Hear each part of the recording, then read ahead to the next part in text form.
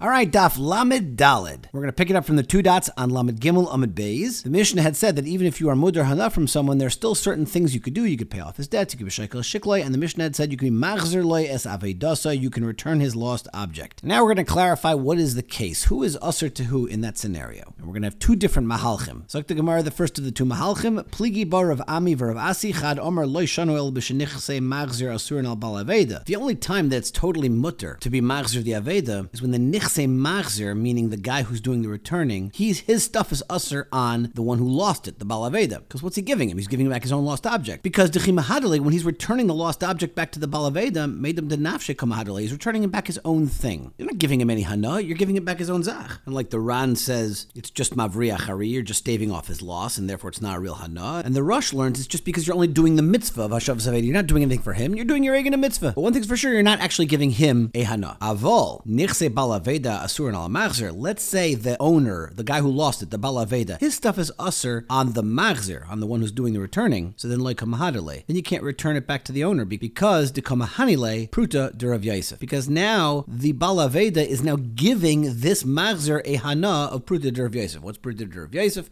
That's a reference to the Gemara that a person is watching an aveda and someone would come to ask for tzedakah because of Isik b'mitzvah, pater min ha-mitzvah, I'm not mechuyev to give to the ani, and therefore I'm getting benefit when memela I blai b'shomer sachar. That's what's going on in Bav Mitzia. So we attribute this to Rav Yosef, who holds your Shomer Sachar, but we apply the klal of Isik b'mitzvah, pater min mitzvah, to say that you are getting the hana of not having to give the money to the ani. That's one day, either of Ami or of Asi. V'chadam, and the other one's going to hold afilu b'nichse bal aveda sur al machzer, even in the case of when the nechasim of the bal aveda, the guy who lost it, are usher to the machzer. It's okay. You don't have to worry about pruta d'Rav Yosef. You give him mahader le mishum pruta d'Rav Yosef le shchiach. It's not common that punk during that time when he comes, he'll be pater because he won't have to give the tzedakah. Now this that we say Isik b'mitzvah pater min mitzvah by tzedakah is a chiddush because there's a lav by tzedakah also, and we're not going to say Isik b'mitzvah to be matter you to do a lav. And Rabbi Chanan is famous for explaining that the lav is only there to be machazik the essay, so it falls away once you say Isik b'mitzvah on the essay. There are other terutzim as well. Taisus has an important question that what's the big deal? So let's say you have hana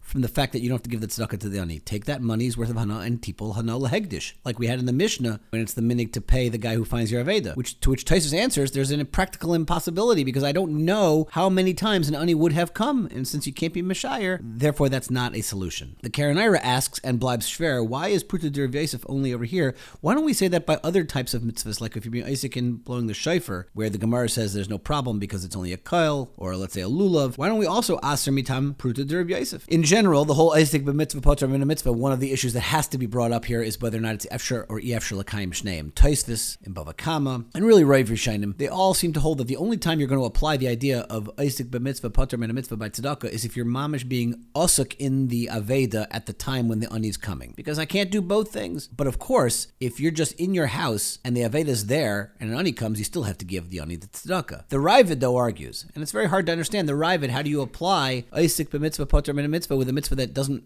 really require all your attention? They ask from mezuzah and tzitzis, these kinds of mitzvahs that are going on all the time. Why are you chayiv to do any mitzvahs? One teretz perhaps that's given is that a mitzvah that you have all the time, like mezuzah, we don't apply the rule. It's only for these intermittent mitzvahs that happen once in a while. The way they say the chakira is, are you Isaac b'mitzvah pater min mitzvah? Is it a p'tur, or is it like hafkoas hachiyav? There is no chiyav here b'chlal. So now we have a kasha from our Mishnah. We're going to read the Gemara like the way the Rush learns the Gemara, which is our girsa in front of us. The Ran is a totally different girsa in our Gemara. Gemara says, Tanan, makom shneitlin aleh schar, in a location where you get to take the schar, tipul hana lehegdish. Okay, that's the eitzah. You take that money and you give it to hegdish because you can't keep it. Now, bishleim l'mandamar afilu b'shnichse bal aveda asuram al machzir. I get it according to the mandamar who holds that we're talking about a case even where the nichse bal aveda, the guy who lost it, his stuff is usher on the machzir. So okay, nami mahader, you're allowed to give back the object. So hainu yiktani makom shneitlin aleh schar. In that matziv where the bal aveda is usher to the machzir, now the machzir at least can give it back. So there's a makom to talk about makom shneitlin aleh schar, tipul hana lehegdish.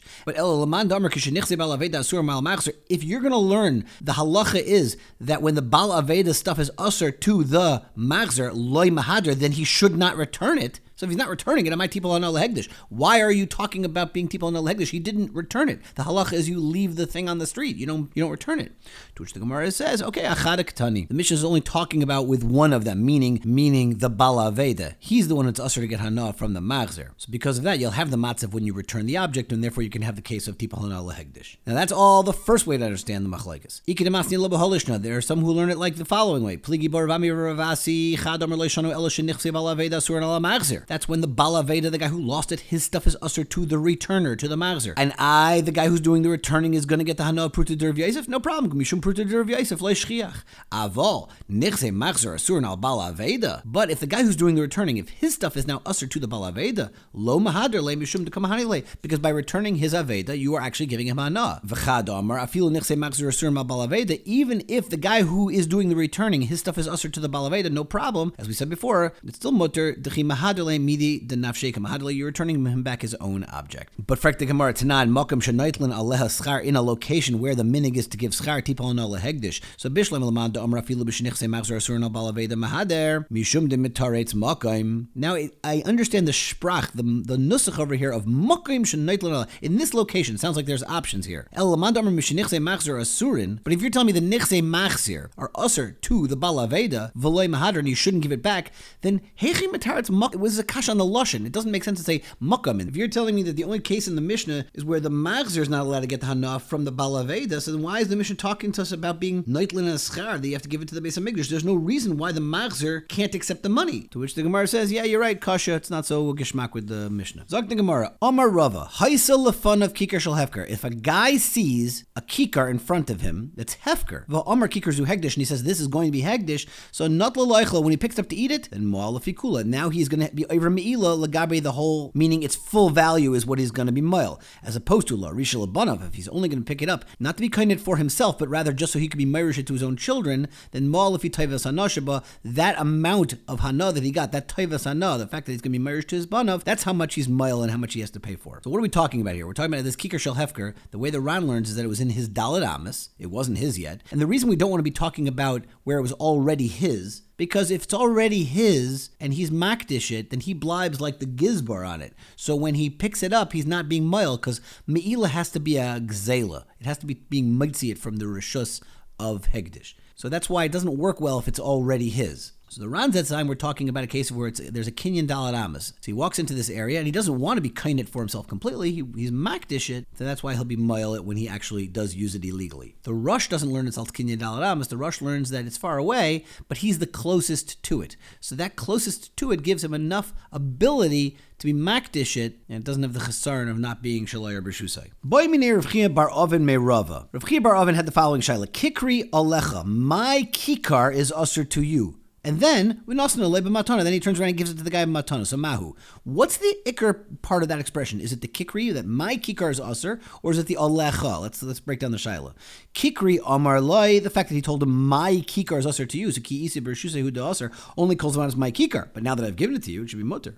Dilma alecha amar loy, the fact that I said it's on you. So ilavei shavise hegdish. In other words, I made this thing klapayu hegdish, so even after I've given it to you, it still blibes like the iser netter of the hegdish. That's the shaila. What's the ikar of that expression? So Amar Lei, Rav is back to Rav Chia bar Oven, pshita da'afal gav diyav leba matan. It's clear that even though he gave it to him as a gift, as a matana, aser, still going to stay aser. Ela kikri alecha la'afuke mai. So why did he then say this expression of kikri alecha? What's he coming to la'afuke? Lav la'afuke di iganva minei mignav? And the way the Ran learns is that he's asking rhetorically, what, you think he wants to steal it from me? In other words, there's no way that he wants it to be asered in case you stole it from me. So what else would he be mamayit? He must mean that he wants to maintain its isser, even after he's given it. Amalei, Rav Chia bar Oven says to Rav, no, I'll tell you in Okimta where he would want the isser to be there. Lafuki, di azmanei aleh. Let's say he invites him to a meal. Still, the guest is not allowed to have this, even though I'm inviting you over for suda. So you think I'm really giving it to you, but since it's still mine, you're at my table. Therefore, the isser remains on it. That's the pshat in the alecha here. It is pretty clear from this Gemara, when you invite somebody as a guest, you retain ownership on the food that you're feeding him. Based on that, there's a sfas emes that says that since There, according to some Rishonim, you need to have ownership of the matzah that you eat on Pesach. If you invite somebody to your Pesach Seder, he should make a kinyan on the matzahs. But there are plenty of Achrayim who say that it's not really true. You're not mechuyev to do it. There's the Imrei Bina says that you don't need a kinyan mamayin on it. You just have to have the ability to eat it. Some are medayik from the lashon of kol dichvin yesef v'yechel, that you're telling everybody they can eat. They don't have to make a kinyan mammon on the actual matzah. The shverkeit is going to be that I believe it's in Siman Yud Zayin, where the Shulchan Aruch paskins that if you're a guest at someone's table and you take the food and you turn to a woman and say, Haray Mekudeshesli, it does work. L'chera, why should it work? It's based on our Gemara. It seems like the food is owned by the Baal Bayis and not by the guest. Okay, Mitzvah Hashem will pick it up again tomorrow. Learn well.